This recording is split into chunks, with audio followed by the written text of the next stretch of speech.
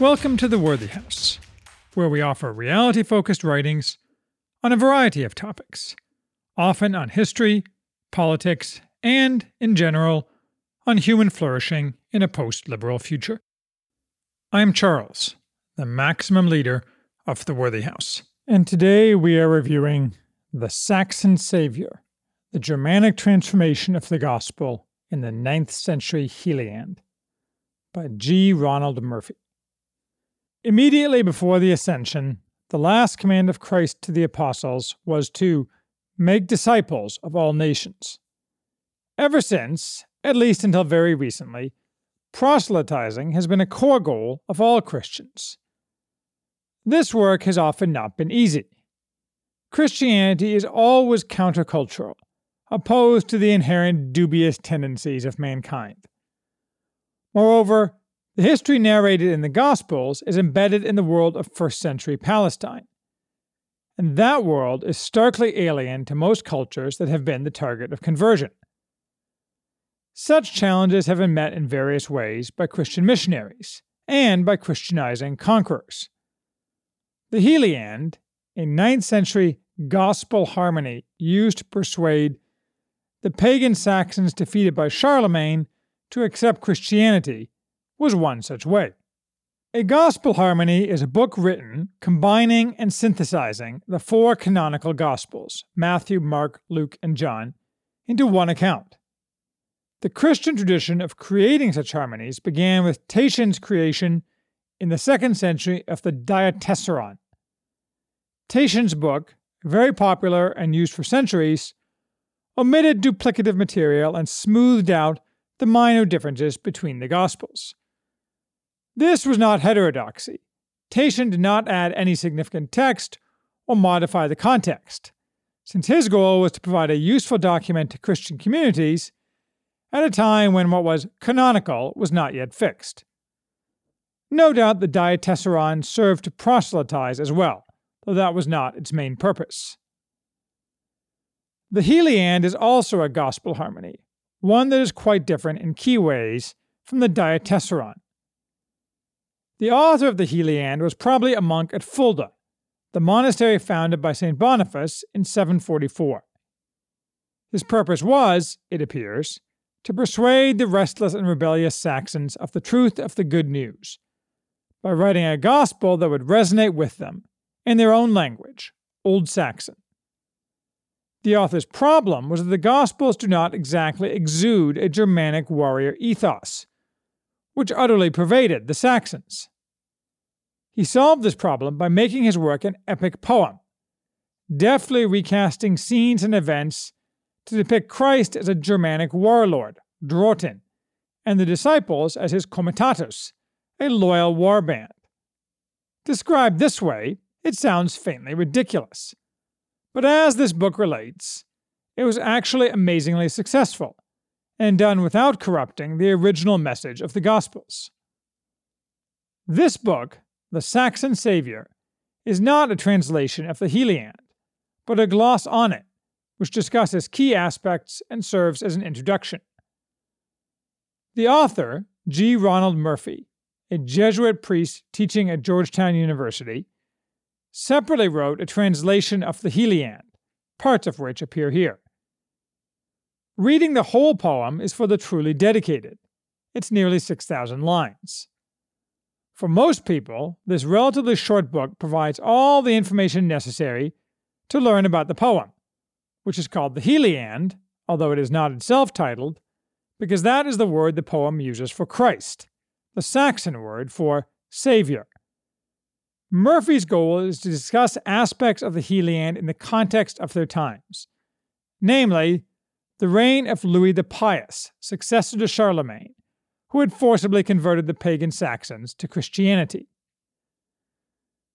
It is hard to imagine a culture more distant from first-century Palestine than North Germanic warrior cultures of the 9th century, although certainly the decaying neo-pagan West is also very distant, if on a different axis. The Germans had gradually been converted to Christianity through the aggressive and fearless efforts of men like Boniface, who was ultimately martyred for his trouble, And as Charlemagne consolidated his empire, the last Germanic holdouts were the Saxons, against whom Charlemagne fought a long and brutal series of campaigns. By the time the Heliand was written, the Saxons had been subdued, at least on the surface, but they were not happy about it, and the decentralization of the Saxon nation made rebellion somewhere a constant possibility. The author of the Heliand thus not only wanted to persuade the Saxons of the truth and beauty of the story of Christ, but to show that submission to Christ was not dissimilar to submission to the Franks. Christ had submitted himself to his enemies, and in the same way both Christ and the Franks should be accepted. That is to say, there is a distinct but subtle element of propaganda in how the Heliand cast episodes in the life of Christ, given the political situation of the early 9th century. For example, the Heliand implies that the position of the Jews in 1st century Palestine under Rome was similar to the position of the Saxons of the 9th century.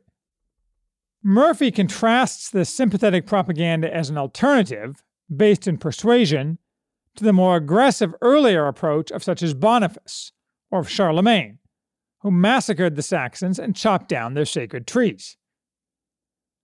The Heliand is a largely original document, though it relies on earlier writings for its core.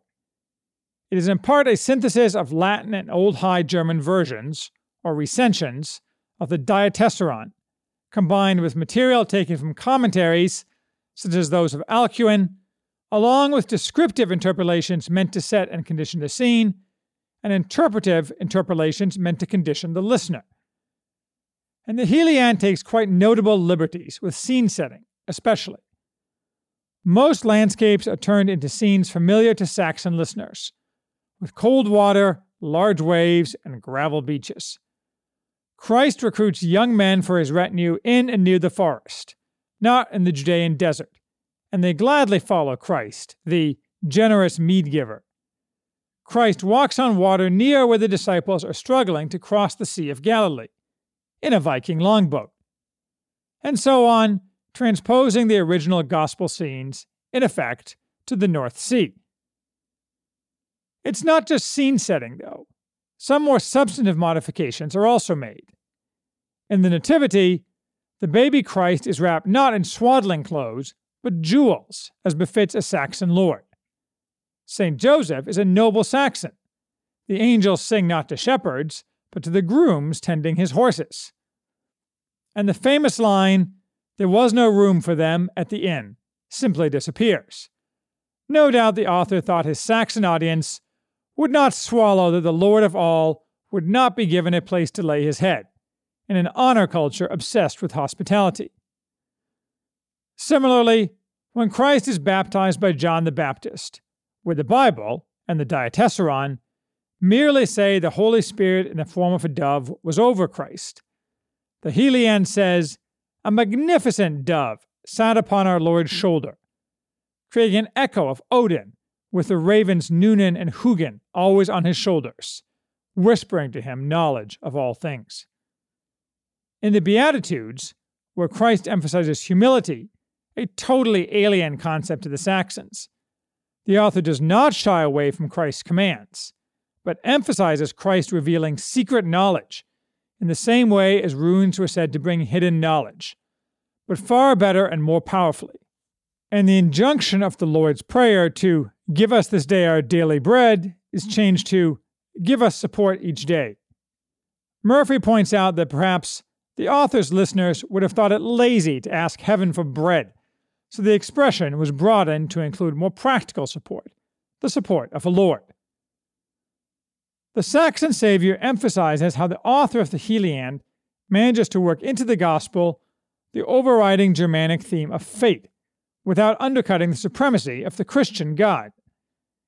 In numerous spots, fate is mentioned, but typically as a servant or emanation of God, ultimately operating by his choice and usually in cooperation with the Holy Spirit, not blindly or randomly, as the old Germanic view would have it. God wills that John the Baptist be born. Fate determines he will be a beautiful child. At the same time, it is always made clear that Christ dictates to fate, thus showing he is, indeed God, not subject to fate as all men are. The Heliand also elevates Peter as the crucial figure among the disciples. Peter is the disciple the most like a Saxon warrior, of course, culminating in his severing of the ear of Malchus, the high priest's servant in the Garden of Gethsemane. The Heliand does not wholly rewrite Peter's role, but it pumps up some of his actions, including turning the ear severing into a major incident where Peter squares off against the first man of the enemy and chops half his face off, only to be rebuked by Jesus, not only because he who lives by the sword will die by the sword, but because we cannot by our deeds avert anything, again adding an element of fate, but fate as dictated by the Father. Nor does the poem shy away from showing Peter deserting the Lord, a grave failing in Saxon culture, but one that happened often enough, as other epic poems show. The Heliand has an explanation, though. Not only was it so fated, but also in this way Peter was prepared, by understanding human frailty and the importance of forgiveness, to be the leader of the new church. By such devices does the Heliand seek to resonate with its audience and still convey the gospel truth. Finally, the Heliand has to deal with the crucifixion, a humiliating death not at all in keeping with Saxon concepts of glory.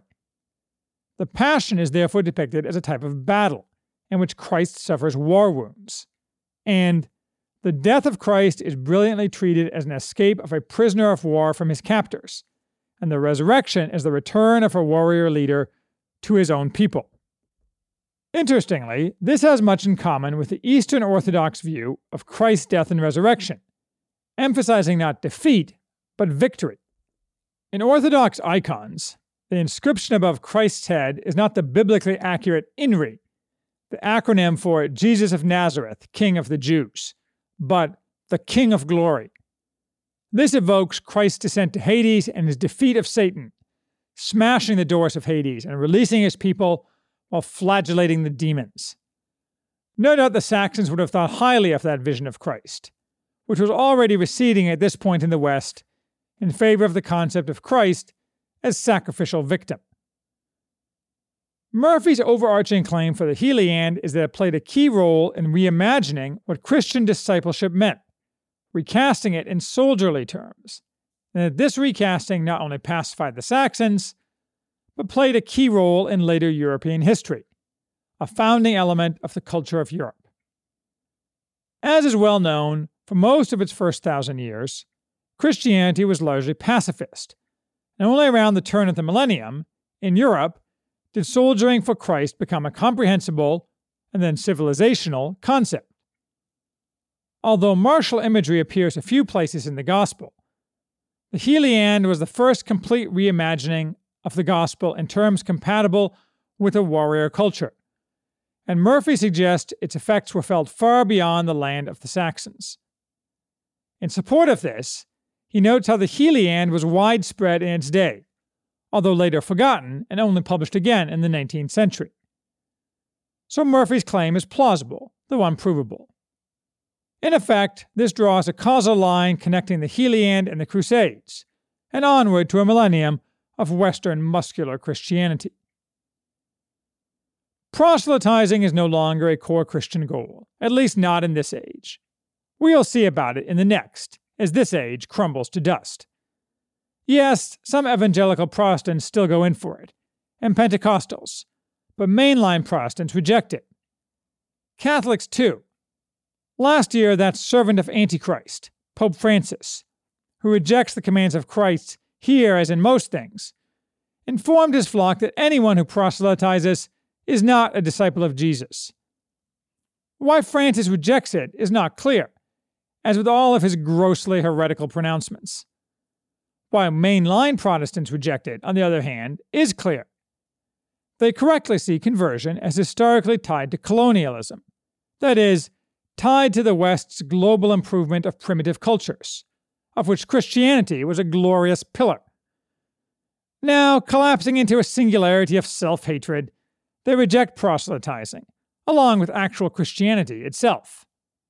No matter, all such milksops will be gone soon, the vibrant, if quasi-Christian, Mormons still proselytize.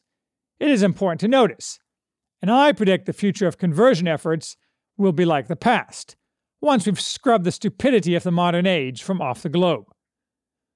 The Heliand itself will remain a curiosity, but if we survive, new ways of preaching the gospel in new cultures will arise. Who knows? Perhaps if mankind throws off the chains of stupid and manages to flourish, conquering space, how preaching to asteroid miners or colonists of Jupiter's moons might be best done, or even how preaching to aliens might be done. A vigorous and confident religion finds ways to address these questions, learning lessons from its past, and we can hope that will be our future.